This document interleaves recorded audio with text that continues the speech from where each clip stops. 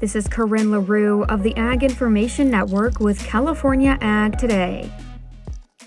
Over the past 2 years, the dairy market has experienced significant changes. According to Ben Laine, senior dairy analyst at Terrain, these shifts have affected production, exports, pricing, and other factors, prompting the industry to adapt and innovate. Specifically, the years 2022 and 2023 have marked distinctive periods in the industry's history. 2022 was great, largely because exports were so strong, and especially cheese. We had a big advantage in terms of really strong cheese exports, which is not the norm for the industry, but it's been a positive trend.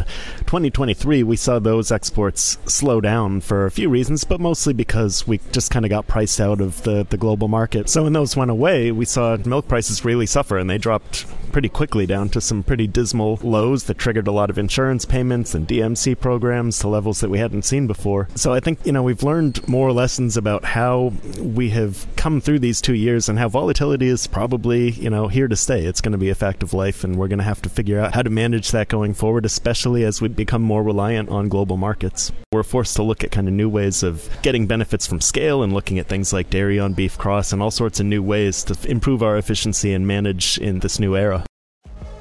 For California Ag Today, I'm Corinne LaRue with the Ag Information Network.